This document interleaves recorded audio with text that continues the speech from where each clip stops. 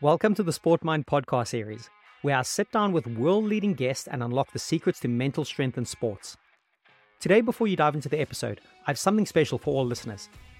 Are you struggling with self-doubt, overwhelmed by performance anxiety, battling inconsistency, or facing fear of failure in your sport? Are you looking to overcome these obstacles and conquer the mental game? Well, I've got just the toolkit for you.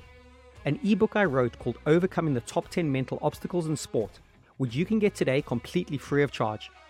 This comprehensive ebook is a treasure trove of practical and actionable strategies tailored for athletes who want to unblock the most common mental obstacles. Each chapter offers digestible advice, providing immediate tools you can apply to enhance your mental game. Readers have been raving about the insights and the transformations they've experienced with this guide. Teresa from California emailed recently saying, "Your guide is brilliantly helpful. I've just been getting into it and I'm truly excited to use it to help with the obstacles I face regularly." I wrote this ebook to be concise, punchy, and most importantly, practical for immediate application. And the best part? It's completely free, a token of your commitment to your mental and athletic growth. So click on the link in the show notes right now to grab your copy of Overcoming the Top 10 Mental Obstacles in Sport, or simply visit the Sport Mind Hub by Googling Sport Mind Hub. Equip yourself today with the knowledge and tools to face those mental challenges head on. Now, let's jump into today's episode and get ready to elevate your mental game to the next level.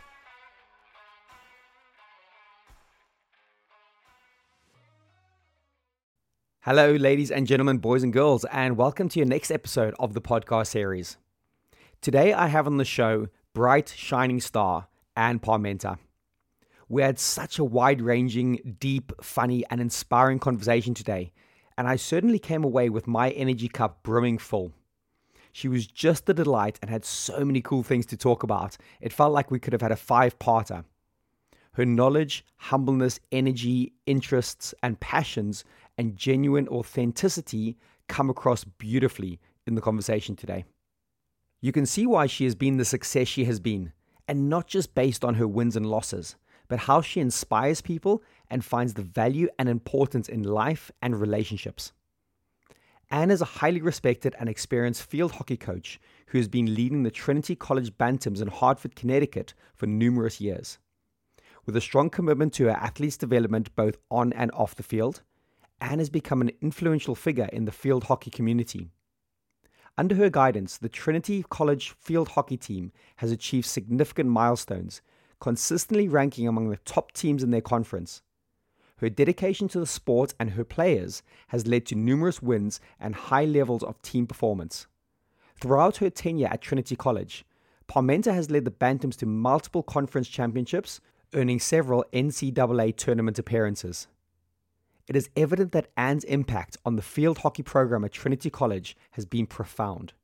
Her leadership and passion for the sport have left a lasting mark on the countless student athletes she has mentored, helping them grow both as players and as individuals. In addition to her coaching responsibilities, Anne has taken on various roles at Trinity College, contributing to the overall development and enrichment of the institution. As a strong advocate for her players, she works tirelessly to ensure they receive the support and opportunities they need to excel both athletically and academically. Her lasting influence and achievements have established her as a respected and accomplished figure in the world of collegiate sports, and in March 2023, she hung up her whistle. On the show today, we talk about her journey from youth athlete to field hockey player to legendary coach at Trinity College, where, as mentioned, she has only recently just retired from. From the word go, you understand that coaching was in her DNA, and this was her destiny. She followed her passion and followed her dream. We talk a lot about coaching philosophies, what it takes to get the best out of athletes, and her tips and advice for creating a strong team culture. She shares stories about the deep relationships she has formed over the years and how when it all gets stripped away, this is the most valuable thing in life. She is a great outdoors person, and we end the show with an incredible story from her about her climbs on Mount Everest, how her first climb was fraught with danger and peril and the despair of what happened.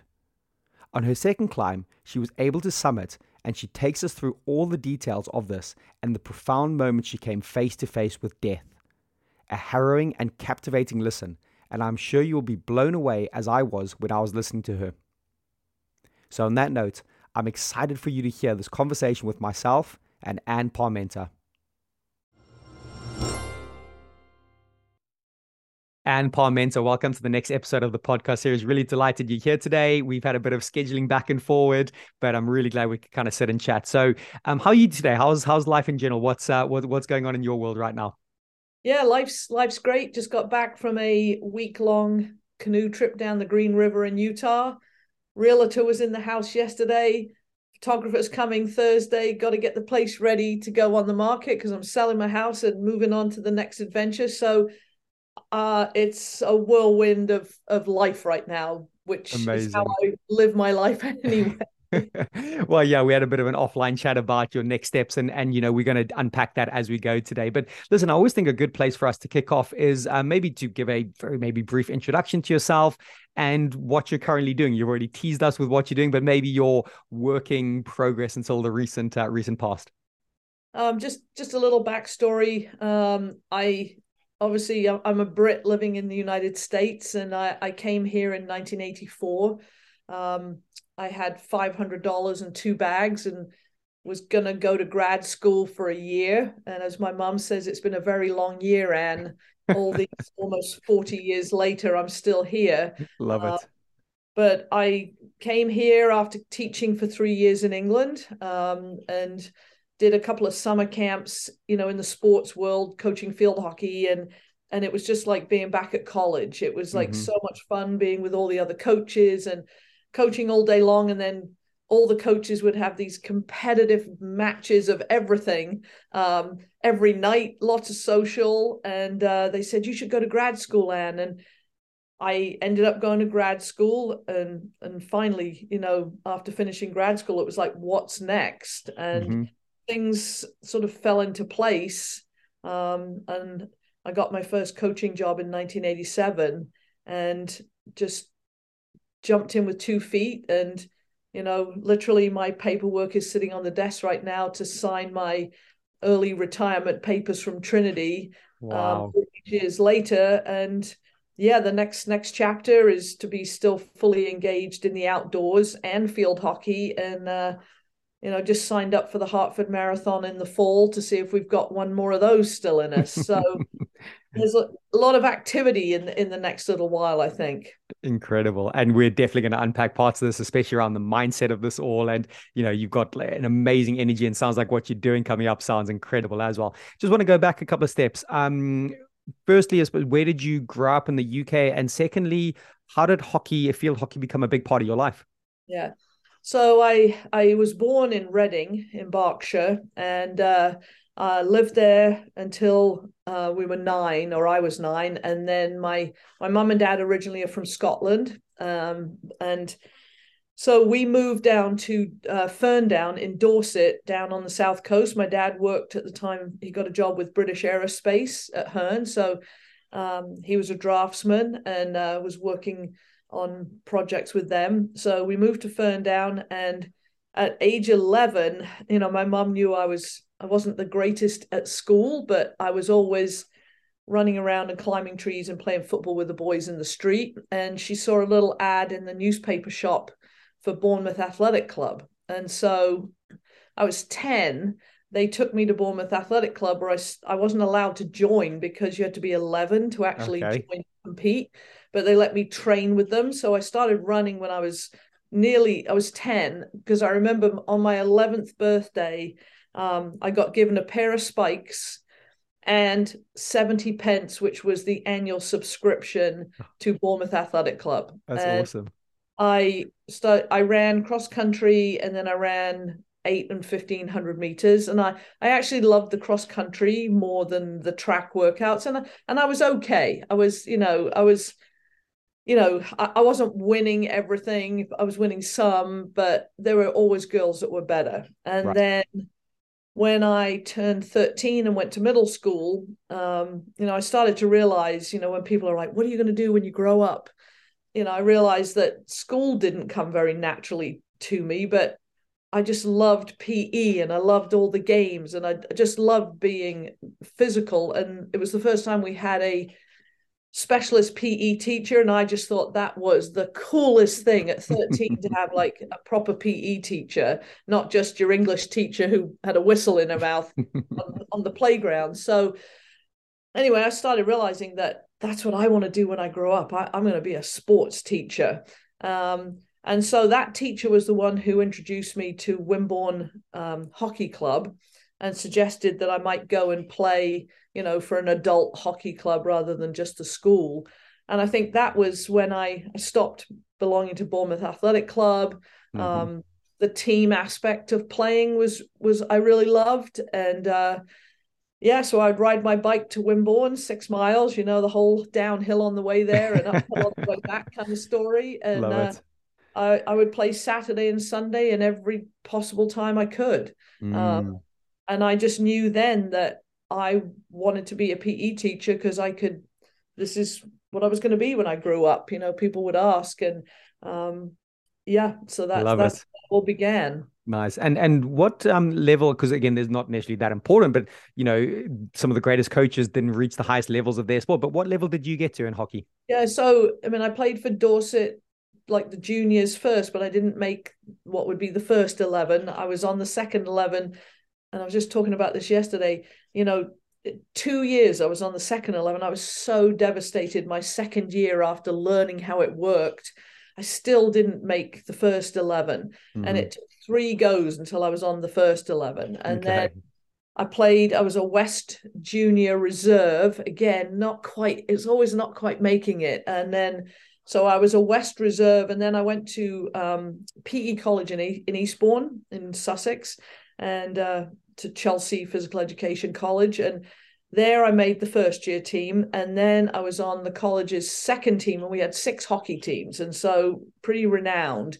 Mm-hmm. But by it was like Easter time, it was around about now, we had done really well and we were playing in the South Championships. And I got called up to the first team, and we went from there, and we went on and we won the first national club championship in England. Nice. And of course, it was all kind of hullabaloo that a PE college won it and that we were professionals, and all the club players kicked up such a racket. Anyway, playing on the college first team, we ended up going to Prague in Czechoslovakia to qualify. We won those matches.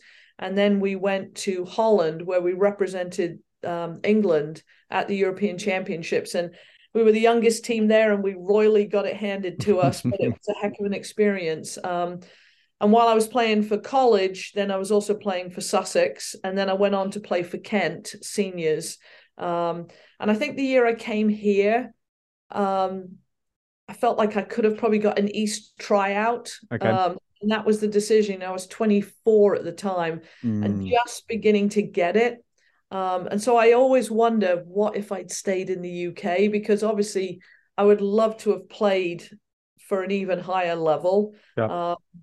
But I was just on that cusp of just maybe making it. And then, of course, when I came here, I played for tons of adult clubs here, and it's a very different structure altogether. Sure. So I played representative level field hockey, but never made it to the national team. Okay. Yeah, but like the what if right at that point where there's that kind of famous picture of someone digging for diamonds, and they're like that far away and they've turned around. It's like you just don't know where that is. But this sounds like your journ's been incredible. What position did you play? I was a forward, always going to goal in every sport. I love it. To run backwards and defend. I don't. I'm a great. I pride myself in saying I am now a great coach of defense, because I've had to learn how to coach good defenders. Really great footwork, great anticipation, great patience.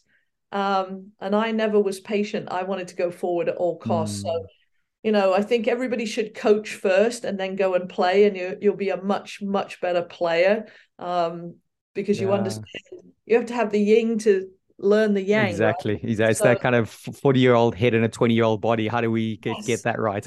Yeah, yes, youth is wasted on the young. And yes, I've learned to coach defense, and I really enjoy coaching defense, but I think as a player, I just was never patient enough, and I always wanted to go in to get the ball. So every position on the forward line.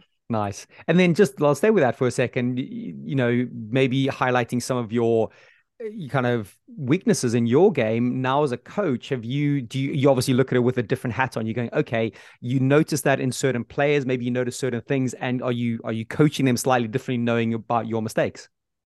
Oh yeah, absolutely. I think, every coach, if you don't, that's why, I mean, I've been an active, I consider myself an athlete. I have a lot of friends and colleagues who, they don't compete, they don't work out, they don't do anything, and they don't consider themselves an athlete. I will scrimmage. Last fall I was making up the numbers with my team because we didn't have enough people. And Love it. the older you get, obviously, I think in my head I can still run with these 21-year-olds. I can for a while, but turning around and doing it 3 times is another story. But you become wiser and you become smarter. And I think the hardest thing is, as a coach, for me to coach, is youthful exuberance is wonderful, but it's such a waste of energy. And we talked a lot on my team about working smarter, not harder, trying to teach people what that looks like. Right. And, you know, I call them my oh shit moments, when I see the ball 4 passes away from potentially being a threat in our circle and scoring. I see the play developing. At an 18 and 19-year-old, you just see where you're running. Mm. And the hardest thing is trying to implant how I see it into an 18 and 19-year-old's brain. And I'm sure every sport is the same. It's all about, I see that position, I see somebody else on the field, I can see where the pass Mm. is going to go. And, I mean, I obviously love watching soccer, and it's any sport that's developing like that. In your sport, the same positioning and like just poising people to be in the right place at the right time is incredibly difficult to coach. But Mm. I think it's really important for young players to watch, but to watch standing next to somebody who sees it differently. Totally. And, when players would be out of the play, they'd all be standing there frustrated that they weren't playing. But those teachable moments and the 10,000 hours of watching, you can't cheat 10,000 hours. It's like, how do you get better? Yep. I totally agree. Yeah. Out. Mm. Yeah. So teaching the off ball in every sport, I think, is a coach's hardest challenge. Yeah. Well, yeah, just a little statement I tend to use with my players now to reflect that it's, learn offline, but play on the pitch, on the court. Actually, the real learning probably comes Yeah. when you take a step back, when you look at it with a big picture viewpoints. And yes, when you're playing, there's a distraction of the ball, of opponents, of patterns of play. And actually that's a bit of a distraction until you can step back and have the experience and knowledge to see that big picture. So I love that method. But it's a hard sell to players sometimes, isn't it? Well, I think, and you were probably like me growing up when I did and where I did, we played in the street. We played Exactly. every game in the street. And if it was Wimbledon, we'd be playing tennis. If it was the Olympics, we were running up the straightaway and 50 times around the circle in the cul-de-sac for the marathon. And I really think I learned a lot of sports by watching on the television. We had access to being able to watch sports, and then we went out as kids and did it. And I think now in the American culture, and maybe where you are, there's so much adult supervised and coached sessions that my biggest frustration sometimes is players are so used to being coached by adults, Mm-hmm. they themselves haven't gone out and just put a lot of time into just playing all kinds of games, because the concept in one game completely translates to another. Totally. 100%. So how do you address that? I've tried a few different methods, but I'm keen to extract some of your Yeah. knowledge. How do you get I that mean, balance? just trying to encourage my players at all levels, play more pickup. Just go out yourselves without, in the off season, get a few of you to go out and just tool around with the ball. No, don't sign up for a club session. Mm. Just play and put in time where adults aren't telling you what to do. You've got to figure it out, because in a game, we always talk about, if you haven't learned your lines and the curtain goes up, I can't bail you out.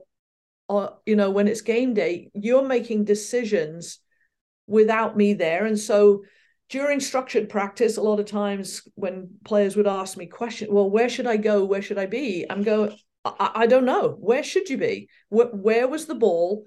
Where were the 1,000 different other players? Mm-hmm. You'll never replicate that moment again in time, ever. Mm-hmm. So in that moment in time, you're the one making a decision. So let's walk through it and you tell me what you would do.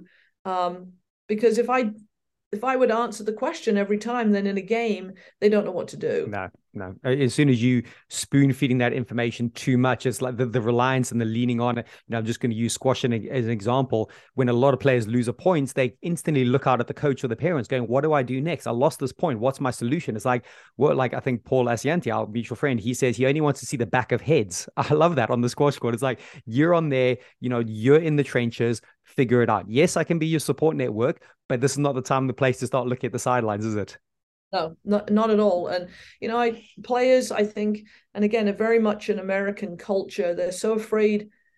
The style of coaching here, you've got the images on TV, but players often are very afraid to make a mistake. So they're playing within the bounds of themselves, rather than when you're competing at a really high level. It's like skiing, isn't it? It's like you're always teetering on crashing, but the mistake isn't made when the mistake happens. The mistake is made when you don't turn around and recover and do something else. And so I will tell my players the same thing. If you turn around and you're like, the ball's right behind you, just get it back. Get it back. Love that. Like what's important next, that next moment, the kind of the stimulus happens, but what's the response to the stimulus? That's what I'm always trying to wrestle with players going, yeah, you're going to fail thousands of times, but it's only a failure if you do nothing with it. If your reaction, puts it into that bucket of failure. And one other thing you said, which I just want to maybe pick your brains on, with this adult intervention and, coaching feels very much a transactional thing now rather than a transformational. Someone gives you a bit of money, a parent, for a private lesson. I'm just talking maybe individual here, and they expect the result. They expect you to impart the knowledge onto the player, where actually the most powerful thing you could do is almost step back, let the player figure it out themselves, be there as a guide. And it's such a hard one between the transactional and transformational coaching. Yeah, I think, just kind of reflecting a little bit on, the years of coaching, and now I've got a number of players who are now coaching. And so we have these discussions. The older I got, the less I spoke. And that, I think, is really hard, because you want to have a hands-on, because you want to be playing yourself. I wanted to be playing, but less actual.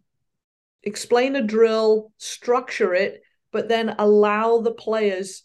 And I became more comfortable with working on the same things for longer than filling the time to move through a 2-hour practice. It wasn't about filling the time. It was about doing something through repetition, where the players began to go, when you see that light bulb moment and they figured it out, that's the joy of coaching. It's just like, yes. But I think when I was younger, it was more, I had to fill 2 hours with stuff. So trying to say less, be there, be present, be supportive, but encourage them to work through what it is you're working on. Love that. Reminds you of that Bruce Lee quote. What did he say? He said, I don't fear the man that's learned 1,000 kicks once. I fear the man that's learned one kick 1,000 times. It's kind of like the repetition discussion there a little bit, isn't it? Yeah. When you can walk on the rice paper, it is time for you to leave. Yeah, I love that. But then because I'm always wrestling with this, and we're obviously talking down a bit of a coaching rabbit hole, which is great. I really love these conversations. Where do you get the balance between trying to improve the player's game IQ by maybe open-ended condition games, or the kind of closed loop repetition of that same thing? I'm sure it's a continuum, but where do you start to think about that? Yeah, I think that's really hard, because again, the way the season's structured here, where it feel like it was such a short time. I mean, end of August to middle of November is your season. Wow. And so you're expecting your players, and then there's all kinds of rules around the NCAA, what I can and cannot do with contact time with players, is you're asking your players to be able to put a lot of practice in themselves. And I think, I always loved, I played squash. I played squash in England, and then I played at squash, obviously a lot at Trinity because it's right there. The thing I love about squash is you don't have to go chase a ball anywhere. It's always in the same, it's It's always in the same rebounding. space. So it's a great, when I was teaching squash as a PE class, it was great with beginners because I think it was a sport that you could learn without getting too frustrated. Tennis, the ball's over the fence, or you lose your ball and that's it, it's done. Trying to encourage players to be able to go through a skill that is just a question of repetition until muscle memory allows you to be able to hit a ball consistently the same way 1,000 times. And that means you've got to break that skill down. So those are things that players can do themselves. You can set up drills where they are just hitting, and they're going to, again, 99 times it's going to be wrong. But that one time, can you then go, whoa, you heard the sound of the ball on your stick or your racket. It went where you wanted it to go. And now step up and do, what did I do exactly the same thing again? And I think that's what takes years and years and years. Yeah. I don't stress about hitting a ball. I don't step up to a ball and go, oh, can I hit it? Can I hit it? Whereas I know some of the players in their mind in a big moment are thinking about, can I hit the ball? Not where can I pass the ball to? But I know when I step up to hit a golf ball, I'm going, oh my God, please hit it straight. But I try to translate. I know I can hit a hockey ball. Why can't I hit the damn golf ball? So creating situations that are very just repetitive time versus actually being in the saddle playing the game. And, in field hockey, where you need so many people to play against in order to have the game, we would play a lot of short-sided games, hockey fives. We've got this big irrigation plastic tubing that you can put along the side of the field to keep the ball in play. So anything where we could keep the ball alive and not lose the ball, to keep the momentum of the energy of that game. It's pretty fast. So you're asking players to make quicker decisions in a smaller space. So when you then take those tubes away, now you've got more space, and space is time. Time allows you to execute. So when I consciously was trying to make it more difficult for players, I would reduce the space and add more people. And then when you take people away and add space, so trying to change those confines in order to achieve the end goal, going back and forth between those two. We would play very often with more players on the field than really should be against our own team. So it felt really overwhelming. Nice. So different strategies to try to attain that type of thing. All those just playing with the parameter of constraints, I love that. And that's again, coaching wisdom and knowledge, you build it up over time. But listen, I really resonate with the golf. I think you and me, if my legs are moving and the ball is moving, I'm fine. If a ball is still and my legs are still, I don't trust it. It's so hard. And, and I was that immature person that was like, can I now jog to get my ball? This game is so boring, and realizing, no, it's a whole nother, it's an understanding and it's a strategy. And then you've got all these different clubs. So now, I'm so too used many to, decisions. I'm hitting with my one stick, and I can do lots of things with one stick, but I'm changing the angle of the head, and wow, I have huge admiration for people that play really well because of those different choices and selections. And also, like, maybe obviously dynamic sports of hockey and squash, sometimes thinking time is, you don't have it, and that's a luxury actually, because you don't have paralysis by analysis. At times, golf, you got so much time to think in between shots, and it just can get inside your own head massively. So I do respect golf psychology big time. Yeah, and I think the fact that, so many people, your average person who might not have been a competitive athlete, so many people recreationally now play golf. And there's a lot of pressure for people, like when they stop their sport, they're going to play golf. Mm. It is one of the hardest sports ever. Yeah, And yeah. so, huge amounts of money being spent on a sport that people are really bad at. You So know? true, so true. Yeah. Yeah, love that. And then just want to stay with a little thread here. You talked about the season being so short and condensed, and I'm always loving to try and unpack this, and I'm writing up quite a few deep articles on this. The outcome is super important because the scoreboard's there, these people Yeah. in college, but as we know, the process, how do we get the athletes to stick to the process? So is there different times of the season you go, okay, we need to get the W's on the board, we need the wins, but we also need to focus in on the process in those key moments? How do you work on that continuum? Yeah, I mean, the structure of sports in this country, is very collegiately based, as you know, which, whether I agree or not, it's the culture that is really embedded in American culture. And sports are so seasonal here based on television and audiences, and that's where, it's been driven for a very long time.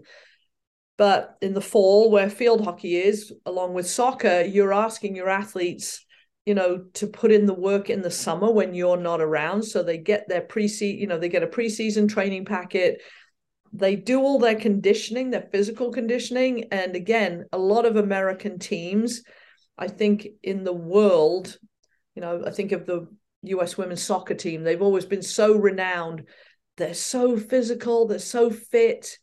And American teams are known for their fitness, but same with US field hockey. Yes, they've got great fitness, but what about the actual skill of the sport? Yeah.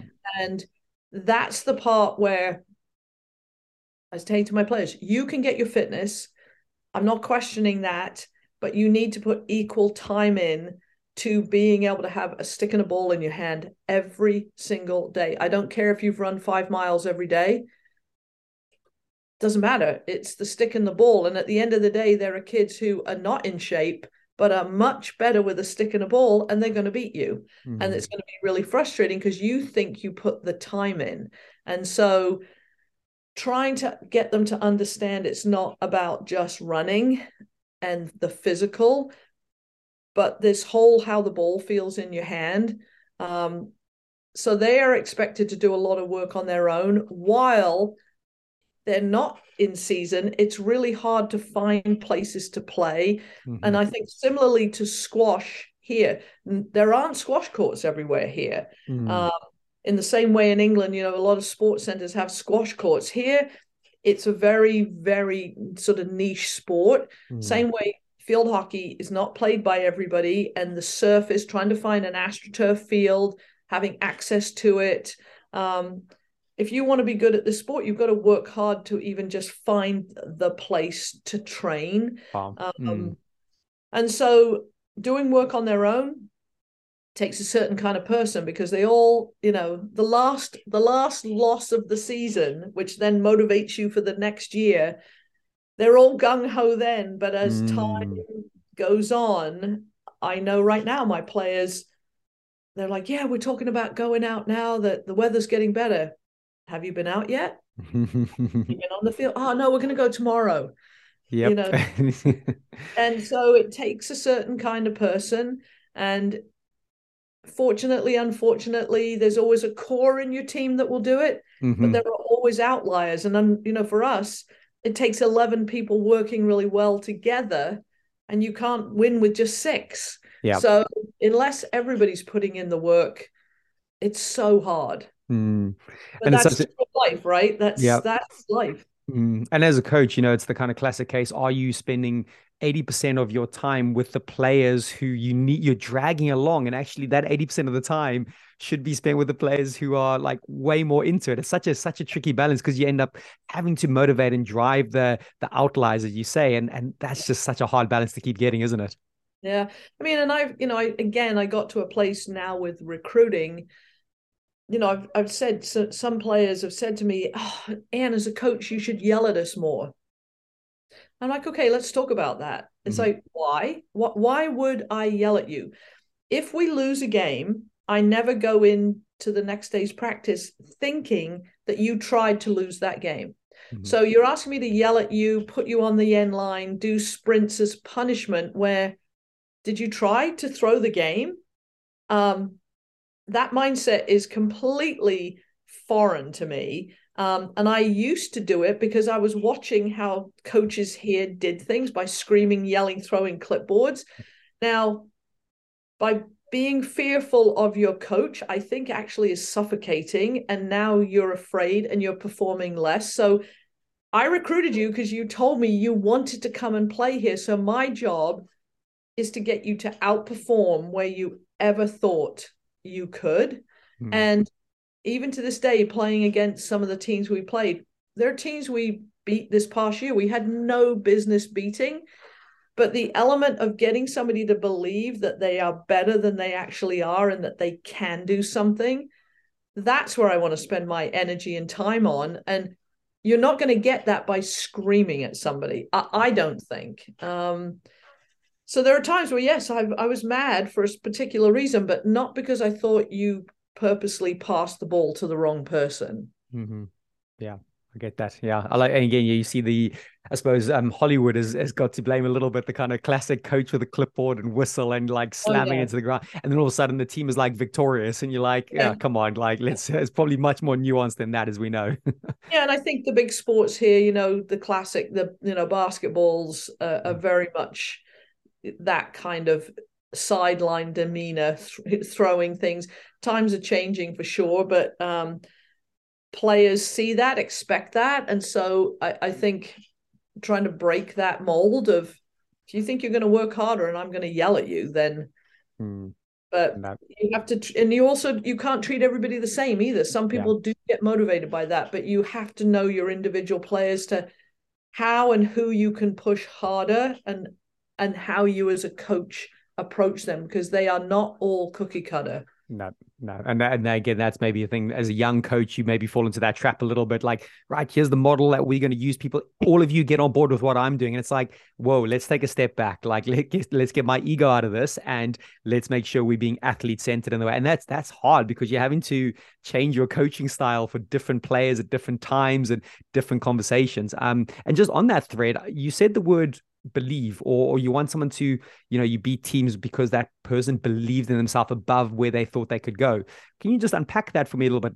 There's no probably one answer, but how do you Yeah. have those conversations that raise that belief and that confidence, that ability in themselves? Yeah, I relied a lot on my captains. So if you've got really good team leadership, and somebody doesn't even need to be a captain, they just need to be a leader. And you're developing those people as they come in from first years. I mean, we would do a lot of work with, we'd have them read some books, and there are tons of coachy books out there. And honestly, I'm not a big reader of books, and now you become it. I think, you can't read a leadership book and then be a leader. Yeah. So I think you can use some of that material in the right way, but I don't go overboard on using it. I meet with the players and I meet with the captains regularly, and they're the ones who have to be 100% on board. They drive the team. It's them. It's not me. And from the very first meeting of the year, I talk about this is our team. It's not my team. You don't come here to play for me. You play for yourself. I play for me. And if I want to keep playing, I will. But the analogy I use is there can only be one captain of the ship, and that's me. But we need to all agree on what our destination is, because I'm piloting this boat. If I arrive at my port and you've all jumped ship, then I obviously was going in the wrong direction. Mm-hmm. Now, you may tell me along the way that you want to visit this island and that island, and our pathway may not be as straight as I want it. But I need to have open conversation that we're on the right course all the time. I might have to correct the steering, but I need to arrive at port with all of you on board to be successful. But then my captains are the ones who, if we're doing conditioning workouts, we typically run these 300-yard sprints up and back 50-yard line. And they're hard and they're timed, and we'll set the time. And I might give them 65 seconds to run these 300s. And I'm like, okay, we're going to do 3. and they'll do their three, and then I'll look at the captains and I'm like, what do you think? And they're like, we can do another one. But getting them to tell me, they're gonna do it because I've suggested it. But Exactly. Yeah. the buy-in, if it comes from the senior leadership, the other players aren't going to question. Whereas if I'm the one saying, get to the end line, and then what about the last one? Can we do it in 60 seconds? Yes. By this time, the endorphins are Nice. flowing. Love that. So loading their workouts in a way, it's coming from them. And then there are days where I'll back off because I'm like, I think you're tired. I think you need a break. I think tomorrow, tell me, do you need a day off? And they look at me and their captains are like, oh, we do have a lot of work. I said, then let's take a break tomorrow. And obviously this, it sounds great now. It doesn't always, it's not always peachy, is it? But, and then on a skill-based thing, and I learned this in physical education college, we'll do a skill-based thing where it's a time-driven incentive. The first thing they do, and they're counting repetitions and how many can you do in a certain time. It's like, we're going to be working for 20 seconds. And so you work for 20 seconds and then we're like, I think we can do better. Then you give them like 23, 24 seconds the next time. Every single kid puts their hand up that they beat the time. Nice. Now, a little bit disingenuous, I think, maybe, but they think they can do it in the 20 seconds. So guess what? When we do it again for 20 seconds, they now make 25. And so learning these little tricks, if you like, to get them to believe that they can do these things. And then I'll tell them and they're like, oh, coach. I said, yeah, you did it. You did it. Exactly.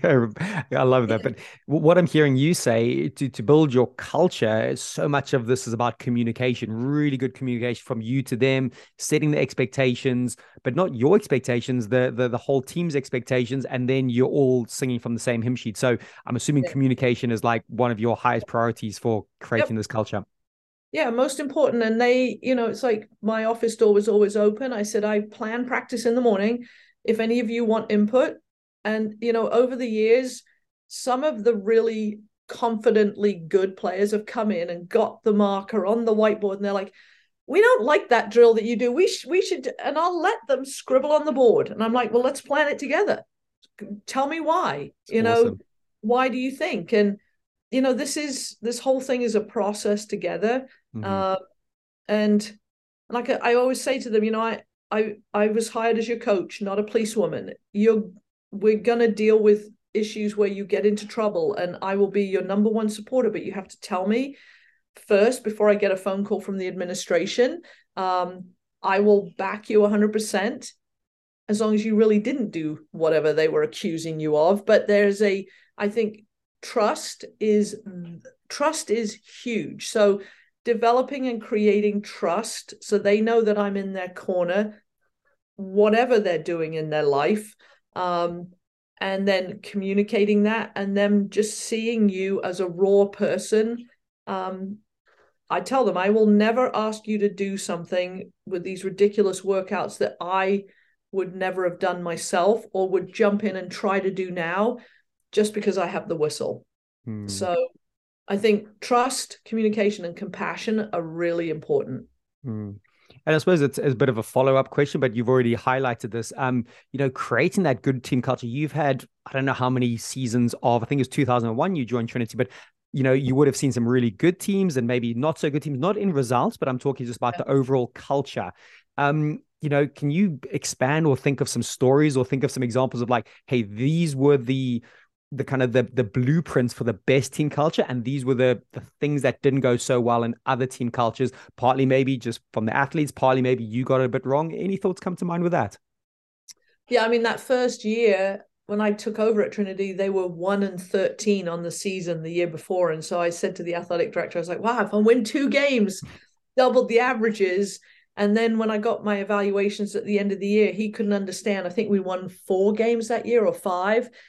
He couldn't understand why the evaluations were so positive, but we still, in his mind, weren't winning tons of games. And I think that's, again, this culture here puts so much emphasis on winning must equal everybody's happy.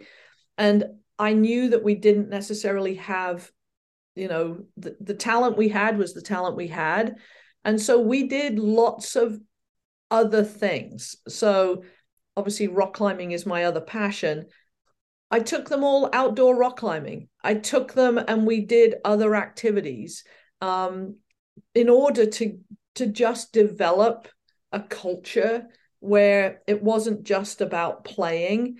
And some of those players today, I mean, I'm in touch with all of those people. And one of those players who was in that team has just last week got a brand new job as assistant head of school at a prep school around here. That there were some really hard lessons we had to learn because we weren't winning. And so trying to keep them positive, engaged, and just enjoying being with each other while working hard when the outcomes weren't coming, and trying to talk a lot about we put so much pressure on this winning when really we're just spending 2 hours a day together playing a sport we love in a world that's really cruel and unkind, and it's just a game.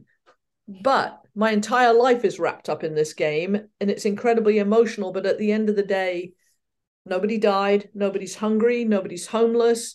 Put it in perspective, but it's still what we're really focusing on, and trying to develop that team. And yeah, for the first few early years, it was hard to get kids to buy in to the degree that today's team now has. Right.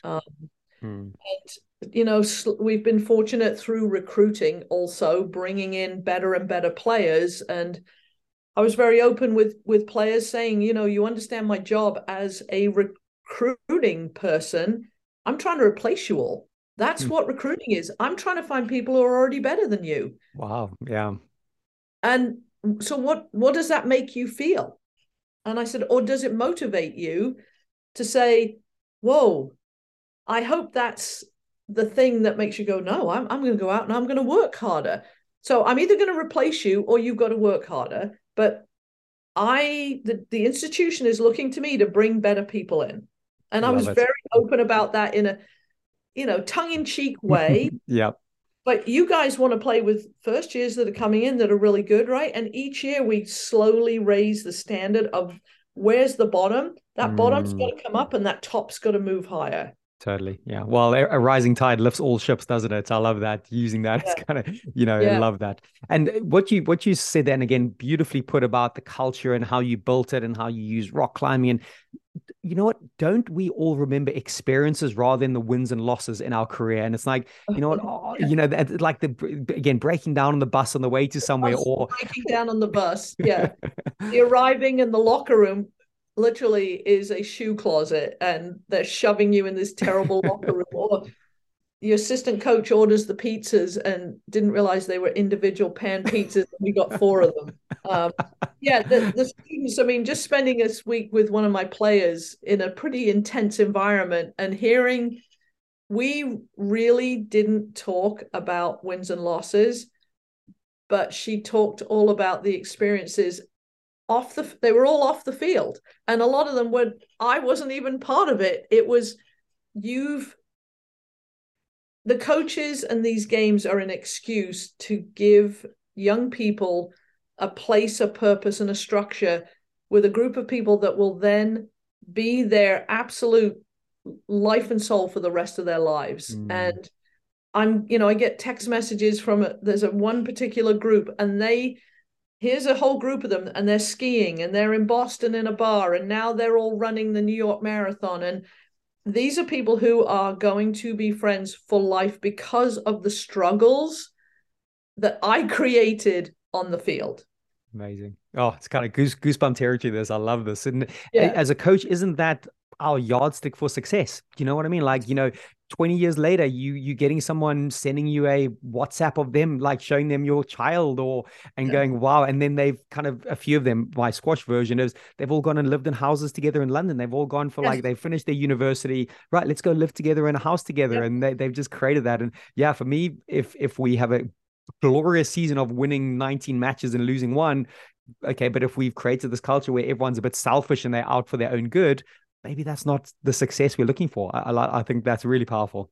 And I think, unfortunately, again, here, coaches are evaluated on your wins and losses. And, the parent culture is very strong here where, working in the institution that Paul and I both work, very, very financially influential parents. And I think probably with you in the squash world, you see, that same parents who can influence coaches' decisions because they can give big gifts to the school, just phone the president when they're not happy that their son or daughter isn't playing. And so, sports as we see it on the television, it's become incredibly complicated to navigate.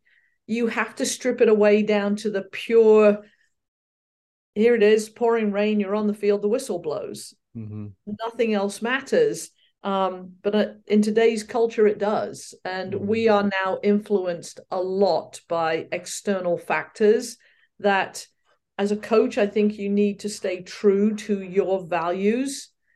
And the best player plays. And not always the best player is going to work in combination with others on a team. And so how you select your team, how you address players, you cannot compromise your values because players see right through it. Yeah, this is insightful stuff. Yeah, and I can see why if we talk about success, you've created that success over the years. Even just ignoring that scoreboard right now, I think it's some beautiful words you're putting across. And maybe one or two other things I want to talk about team and kind of coaching, and then I want to transition a little bit to your personal life and some amazing things you've done. We talked about those group of people that do that extra work. I'm always keen on looking at certain common trends and habits. So we can ignore the outliers for a sec, but what habits do you notice that are common amongst the high performers or the successful athletes in the years you've worked with them? Yeah, I think, especially strength and conditioning has become when I remember when I first came to the US, I'd never been exposed to strength and conditioning training, even in physical education college. And I came here in the summer camp and women were lifting. And I'm like, whoa, this is wild. And I went home and I started using that old universal machine. Didn't really have a clue what you're doing, but the concept of getting stronger rather than just doing running conditioning, the athletes that I see buying in very much to the weight room without worrying about, I don't want to get big. That misconception about you're going to turn into a bodybuilder, the ones who embrace, if I get stronger, if I get faster, if I get fitter, this entire package, and putting in time to really develop the entire body. And I just, there's part of me now that just wishes I could be that player again now with the knowledge I have and just the facilities and the advancement in understanding just human training.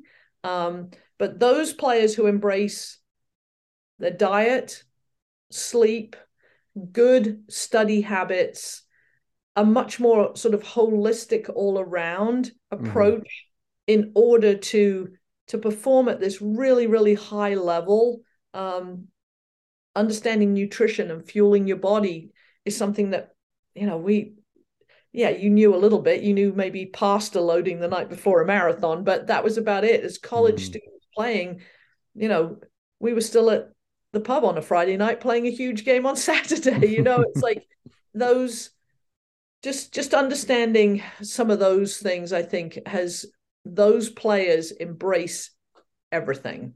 I love it. And for me, what I try to get the players to understand is the spillover effect. So, how you do anything is how you do everything. So if you are taking care of your, coming off social media before you're going to bed and having a bit of a wind down routine and just taking those like little things that might not seem much, but I talk about it's a drop in a bucket. You keep putting those drips in the bucket. You don't notice individual drips, but you come back a couple of months later, that bucket's getting pretty full.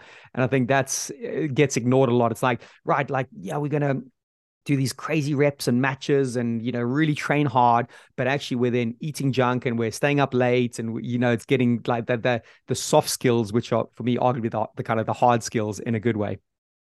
I always say when if I'm interviewing somebody, rather than just interview them in your office, I'd like to see their car because Okay. how somebody keeps their car is often a reflection of how, they are in their life. And if the car is tidy and it's organized, because anybody can put on, nice clothes and come into an interview, but I want to see, how do you keep your car? I like And, that. and it's little things that you picked up over the years. That my dad used to keep his car so immaculate. He was so proud. And I used to be like, Dad, why are you spending so much time every Sunday washing the car? Now I get it. You get it. Yeah. I love that. I love it. Now I get it. I don't know if you've heard of that story. I'm again maybe a big Wall Street kind of guy, and he'd get all these CVs every year from all these amazing Harvard Business School and that. His interview process, he would purposely change the venue at the last second to some like little cafe down the road. He would have the waiter in on it, that the waiter would accidentally mess on the table and spill stuff. And the whole interview was based on this person's reaction to change and awkwardness. And if that person got up and started screaming at the waiter and kind of started having a go at them, he didn't get the job. It was all about, it didn't matter how good their CV was. It was like their human skills. I think that's a brilliant way to, Yeah. your version of the car is his version of going, yeah, you're in a difficult, awkward situation. And there's this someone below your station is mucking you around. How are Yeah. you going to deal with this? I think that's incredible. I love that. Yeah. And I mean, I talk a lot to our players. I mean, we have an incredible ground staff, incredible cleaners, support staff, and people in roles in the equipment room washing our uniforms. I tell them that those were the people, honestly, that I was more friendly with at school than other professors, colleagues. They were the people that enabled us to be able to use our facilities, put our uniforms on, be in a clean office every day. And I mean, I think I was taught that at a young age by my parents, but do not treat other people in a way that you do not want to be treated yourself. And that sort of human reaction, I think, is incredibly important. And I don't care what job it is you do, you all have to be pushing the rock uphill at the same time. Otherwise, you're not going to achieve it. Love it totally. I don't know if you've read the book Legacy. It was written by the All Blacks, and their cultures about sweeping the changing room after their kind of camps. And you saw it recently with the Japan football team that always leave the kind of the locker room Yeah. and leave a little gift. And actually, quite interesting. A lot of sports psychologists actually poo-pooed it, which I thought was like, look, this is just pop psychology, and how can you create a proper mental resilience if you're showing a picture of a changing room all clean? But personally, I disagreed. I think that's an amazing Yeah. character and attitude to have to actually build mental strength and resilience when it really is tough. Yeah, I mean, it's the whole leave no trace in the wilderness. It's, take only pictures, leave only footprints. And you should go out into the wilderness, and the wilderness should not know we've been there. Love it. Love it. Well, that moves me beautifully on to some amazing things in your personal life. So you fulfilled your dream of climbing Everest, not once, but twice, which, I didn't summit the first time though. okay. I went, but didn't summit. So that's another whole long podcast story, probably into itself. Interesting. But Okay. Well, I suppose my question is, where, like, you mentioned rock climbing, being outside. Yes, I'd love to hear about the summit the second time. Feel free to talk about the non-summit of the first time. Where did this passion spring from, and what energy and juices does it give you? yeah, I mean, and this is where I talk about my sort of very schizophrenic life in some respects. That again, I think 11 must have been a formative time for me, because we had a teacher in middle school. I was 11. And I think it was it must have been Easter vacation time. She offered a trip to the Lake District when I was in middle school. And we spent, it was probably a week and a half. We drove from Ferndown in Dorset on the south coast all the way up to the Lake District, bus with no heat in the whole thing. And we had white canvas, old school tents. And we had these tents that were in the church, had turned into like it had been a one-room schoolhouse in the Lake District. And the tents were in this yard of the church. It rained every day. There was a trench that we had down the middle of the tent that the rain would just run underneath through the tent. And we had literally the sleeping bags that you would put on the end of your bed if you were chilly. We froze our asses off for 10 days. I loved it. And What? it was one of those experiences where it was boys and girls together. And I think it was at that age where you're still so naively innocent that boys and girls there was no separation between at all, because we were hiking in the hills with this Scottish guy, Hamish, taking us up into the mountains. We got to do abseiling. We had a rope around our waist to do rock climbing. We slept outside in a bivvy. We did a mountain rescue. And I just remember going, wow, this is amazing. This is amazing. And then at 16, I worked at a sports center as a lifeguard and an attendant in the sports center. And they had built a brick in, brick out climbing wall in the new sports hall. And I met these 4 guys that were on the climbing wall. And then through college, first year outdoor experience, introduction to rock climbing. So I connected with these guys and every summer for my 4 years in college, I started climbing with them. And then we went down to the Sea Cliffs in Dorset and we'd sleep in the caves at night. We'd climb all day. And then I did outdoor education with PE as a secondary and got into, going up to the Lake District in North Wales. And so I was playing field hockey and I was doing this. So, when I wasn't in season, I got an opportunity to kind of do some of this, and it's always sort of been there. And so just on that, I'm just going to, again, you can link this into the Everest in a second, but 2 quick questions. Like what was it? You might not know exactly what it was. And it sounds like there was a massive love and an intrinsic motivation. And then my follow-up is, how did you, when things aren't going so well and you had to push and it was difficult and hard, did you draw on certain things? Was it the environments that able to make you as motivated to complete these hard things? Yeah, I don't know what it is about me, but it seems like the harder and more miserable it is, the more it's like I thrive, or I just, when it's pouring with rain, when you're coaching, I think now you have the right clothing to wear. Getting to the place where it's going to stop, it's going to be better, and having this just like, wow, I survived that. Just a huge pride in surviving things that are difficult. I don't know where that's come from. Sounds very, very stoic wisdom in there somewhere, just like exposing yourself to the harshness. And I've just always enjoyed things that were really hard physical challenges. And just mentally being able to get into a place where it's going to not last forever. It's like running that marathon. It's going to stop, and it's going to stop sooner if you run a bit faster. But being able to mentally get to a place where you're not hating every moment of it, embracing the hard. Yeah, I mean, I don't think I'm any expert at it, but I think I've got a high tolerance for things that are uncomfortable. Spending a week just sleeping in a tent just now, my friends, who are my age, are like, are you kidding me? We want to go to an Airbnb and have a, nice fire pit. But I just I've always enjoyed that. And I don't know where that came from. My mom is really strong. My grandmother was an incredibly strong woman also. And so, whether that's that kind of British resolve, I don't know. But possibly, yeah, that's incredible. So, and maybe transitioning to Everest. So completed it. I'm sure there were some difficult, dark times. How did the motivation, the drive? Feel free to unpack as much of that story as you want. Yeah, so 2004, I went with a team from Connecticut, and again, there's a book called High Crimes written about that expedition, because it literally became so fraught with so many crazy things.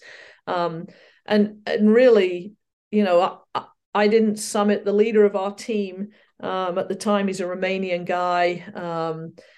And I got involved in this project through a friend of mine who I climb with, who's a photojournalist. And so my friend Mike was like sending images and sending live stories back to the newspaper here in the States. And this character George turned out to be really very unsavory. And as Mike was sending more and more stories back, and George was hearing that they were getting printed, he was getting more volatile on the mountain and threatened to throw Mike's tent off the mountain.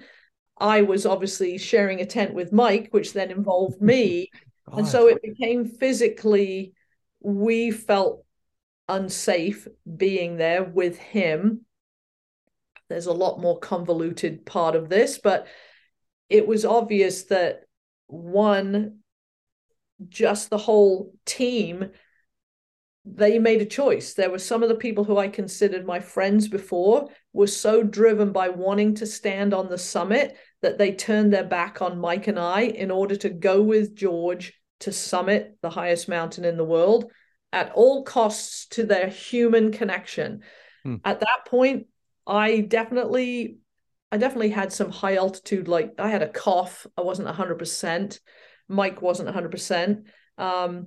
We didn't feel safe. And our friends chose to continue to climb. And so Mike and I made the really difficult decision at about 27,000 feet that, one, we don't feel safe. Physically, I wasn't 100%. And I am not going to climb the mountain this way. This is not how I want to do this. And we turned around. And that was probably the hardest decision in my life, was to turn around, not knowing if I'd ever get this opportunity. It's hugely expensive, hugely time consuming. I've got to get time off work. So we turned around. We were devastated. Four of them did summit. One of the people I still have to work with on a nonprofit board today. But after we returned, I basically said, I will never climb with you again. I will never tie into a rope with you again. You chose to do something and you put your friends' lives in jeopardy after we were threatened. And for me, and in my life, and I don't want to sound righteous here, that moment was so clarifying of things that are wrong and right, that there's been other experiences I've had more recently where if something is just wrong and so obviously wrong, you have to take a stance on it. You have to. And that to me was my moment in my life that I just saw, I will not stand on Everest and pretend everything is great when this individual is so awful and is threatening Mike's life, basically. Wow. So I got a chance to go back in 2006, also with Mike, who is now doing the research for this book. So I got to go back with a completely different organization, much better organized, better food, better people, a team that 100% supportive. People put their food on the table, they shared, and they were there to support you in a way that hadn't been in 2004. And I needed to rewrite this whole memory in my mind because I had probably PTSD for about 10 years through this whole thing. Sure.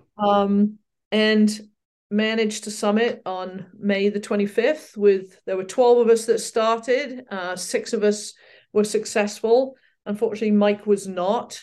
The day we summited, it was beautiful blue sky. We spent 50 minutes on the summit. 2004, it was complete whiteout. They didn't see anything. And so I was able to kind of rewrite this picture in my mind of this is what it should look like, and this is horribly what it shouldn't look like. And just making me realize how incredibly important, one, stick to your moral values, and how important good human beings really are. And, when I do presentations and lectures, I will focus on the 2006 because I don't want to focus on the negatives. You can learn your lessons from them, but I can't dwell there. It affected me too much at the time. And so, yeah, it was such a crazy story. But if anybody is interested, High Crimes, Michael Kodas, it's a pretty fascinating story.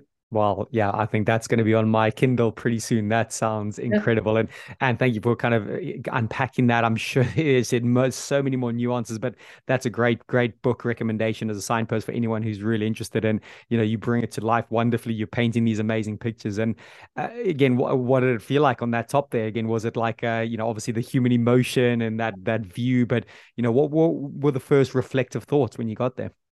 I think what was really the year that when we climbed, again, this character was back on the mountain because he went every year. So I had to deal with him being back Wow. with his Sherpa wife and running into him. And I managed to avoid them most of the time. And then I was crawling out of my tent at the North Col, and him and his wife went by and he spat at me. And so I was like, okay, we've managed to avoid this. Let's just keep focused.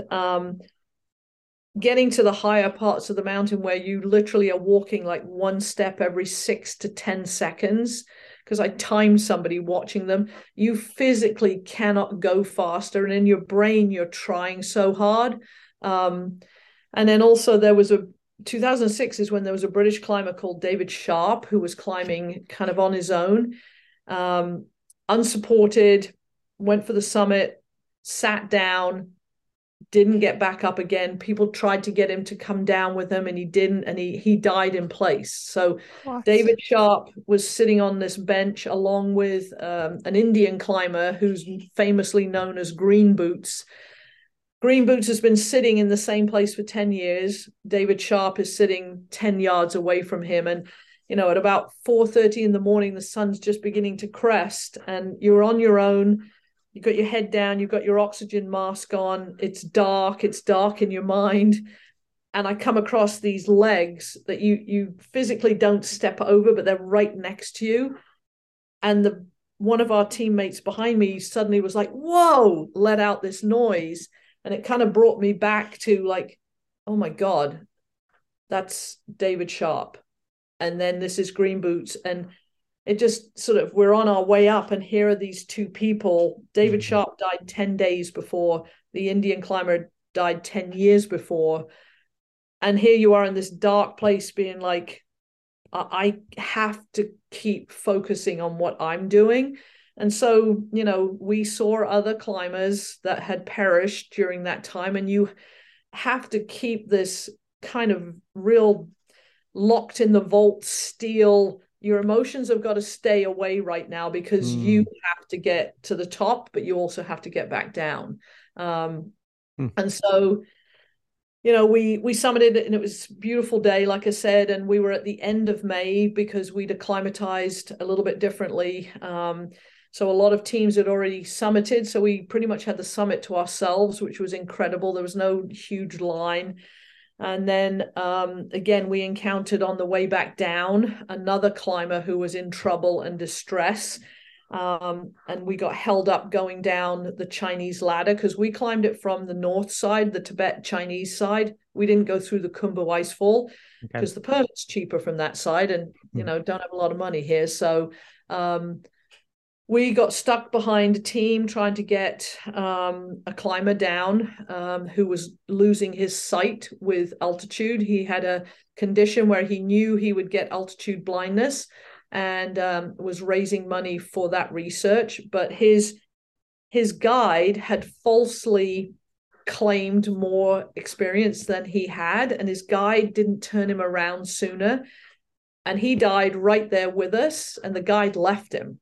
So we're now navigating. One of our teammates actually gave him an injection of a drug called dexamethasone to try to just get him to be able to walk. His name was Thomas Weber, a German climber, and he collapsed at the base of the Chinese ladder, and we couldn't do anything. We had to leave him there. And at the same time, you're wrapped up in, I need to get down because I'm still above 28,000 feet and, the death zone, as they say. And so we continued on, got to our high camp, and we couldn't stay there because if you sleep there, you often don't wake up. So we had Wow. to pick up some of our stuff and continue on down. And then the whole time it's in your head what you've seen. Yay, you've been on the summit. I've seen dead people. I've had someone die in front of me. What you just Sure. have to like switch that all off Mm, until you can like get back to advanced base camp, which we did the following day. And then I took about 2 days trying to just eat and drink because you've lost your appetite, your system is shutting down. And we had to walk 12 miles back to base camp. And I took an extra day there than some other people because I was like, I'm not going down until I'm peeing and I've hydrated and I can actually stomach some food. mm, And I just remember putting my iPod in and looking up and the sun shining and "U2 Beautiful Day" came on and I burst into tears and lost it. And of that's when I course. think for me, the emotion of just like, I can't really put into words, just like overwhelming high and low at the same time and not knowing how to feel during that moment. It was, Mm, I just want to get down. I want to get to lower altitudes and I want to be able to eat and sleep. And it's just this culmination of all this emotions kind of came overwhelmingly as I started my hike down. mm. Wow, that is incredible. Thank you again, once again, for unpacking that. Just sitting here, absorbing, getting goosebumps as you're speaking about that. And first thing that came to my mind, when you have an experience like this, nothing ever close in my life, but like when the small stuff, the stuff that you sweat back on the ground, you're kind of going, really, is it that important? Is that argument you're having with this non-entity about this thing that doesn't really even matter? Do you ever kind of use that experience on the mountain to kind of go, does it really matter what this is right now? Yeah, and I think even last week being on the canoe trip, and one of my players was on that trip, which was amazing to have her there. And it doesn't take very long before all you're talking about is food and whether you've been to the bathroom. Okay. And our team, those are your basic things. If you're not pooing and you're not eating, life stops. And it doesn't take long for a group to be like, well, what's for dinner? Is there any more food? Or where's the toilet tent set up? And do we have, you get stripped back of everything and it becomes basic functioning in life. Hmm. And you know, is your tent waterproof? So food, shelter, those are your absolute most important things. And the rest of it doesn't matter a lick at Yeah. all. Yeah. And yeah, good to keep that to hand when the small things are becoming the big things very quickly, isn't it? And just on my own personal, I went on a 5-day silent meditation retreat about 3 or 4 weeks ago, and it was, yeah, incredible. I'm going again every year at least. But it was kind of like, wow, you know what? The things that you think are important, you come back and you shake it up a little bit. It's like, yeah, it gives you that zoomed out perspective. Five Incredible. days silence for 5 days. It ended up being about 3.5 days because you arrive on the Monday afternoon, you talk, then they set the rules, and then they lift the silence about just before midday on the Friday. But it's about 6.5, 7 hours of meditation a day, ranging from guided to silent to walking meditation. And that was incredible because they teach you kind of like it's kind of heel, midfoot, ball, toe. Then you lift your heel off and you basically walk about 20 meters in about 30 minutes. It's incredible. And you really ground yourself. But it was an unbelievable. I personally love meditation and journaling. I do quite a lot of it, but this was a deeper level. And yeah, the insights and the people I thought about and how I came back from it very much going, okay, like, things have changed quite quickly in the last few weeks in a real good way because I had the clarity, there was no distractions, and that silence is I can see how people get addicted to it because it's very, very Yeah. blissful and you can really be with yourself at that point. And I think for me, last week in a canoe, walking up a mountain, you spend most of that time not in conversation. You're in nature, and in nature for me, you're in your own head. There's an awful lot of conversations going on up here that I think translate back into sport. And being with yourself and being okay with yourself, with those emotions and feelings and how you process them and where you take them from there. Because you spend hours walking uphill, hours and hours, and it can be very lonely. or it can be very insightful. Yeah, yeah. And again, with the right attitude and mindset, the insightful probably kicks in a little bit more. So yeah, I love that. Listen, Anne, we've had a beautiful conversation. Feels like we could probably go for another hour on so many topics, and I love that. But I think a real cool way to maybe wrap this up. You said you've got some paper on your desk there. You're about to sign. Yeah. The retirement is officially kicking in. Sounds like you've got a very busy period coming up, which is incredible. Do you want to just kind of leave us with what you are going to be getting on with now? Yeah, it's kind of weird because I still feel like the same little girl that was 11 inside, and I still am trying really hard, running, playing hard. And so I think when people think about retirement and they have this concept of, you're going to just go play golf and have a cocktail in the afternoon, where I don't even know when I had time to go to work right now, to be honest with you, because I'm still working as a rock climbing and ice climbing instructor. I'm going to be working with a woman next week for a whole week to prepare her to go trekking in the Himalayas. And so my passion is always helping other people share in the things I love. So I want to still feel relevant, and I want to feel like I'm still needed in some ways. But yes, I've got my own personal going to the Dolomites in July for a rock climbing trip, maybe a Mount Hood trip. There's all kinds of like fun outdoor adventures that are being planned and are on the horizon.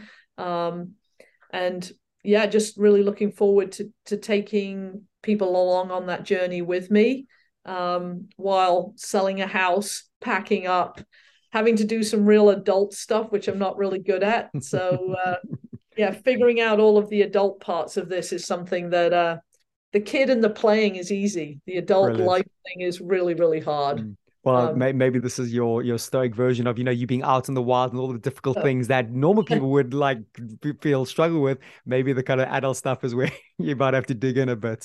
yeah, I totally dig in for sure, but I've Yeah. really appreciated sharing my story this morning. Thank you. And well, again, I was just thinking, a couple of years down the line when you had a few more adventures, I think we need to come back and talk about those as well and just kind of reflect on this. But listen, I feel absolutely honored to be able to have the chat with you at this time as well. Such an incredible transition in your life. And we've got a really cool recording here. I'm sure everyone that's listened to this point has sat and absorbed all this amazing knowledge as a coach and a human being. And then all of your incredible stories about on the mountain and what you're getting up to now in life. So and you've been an absolute superstar. I've literally sat here and just enjoyed this massively. So all the best with the next little chapter of your life. I would love to keep in touch if that's okay. I think there's so many cool things we can keep chatting about. But thank you so much for today. Thank you.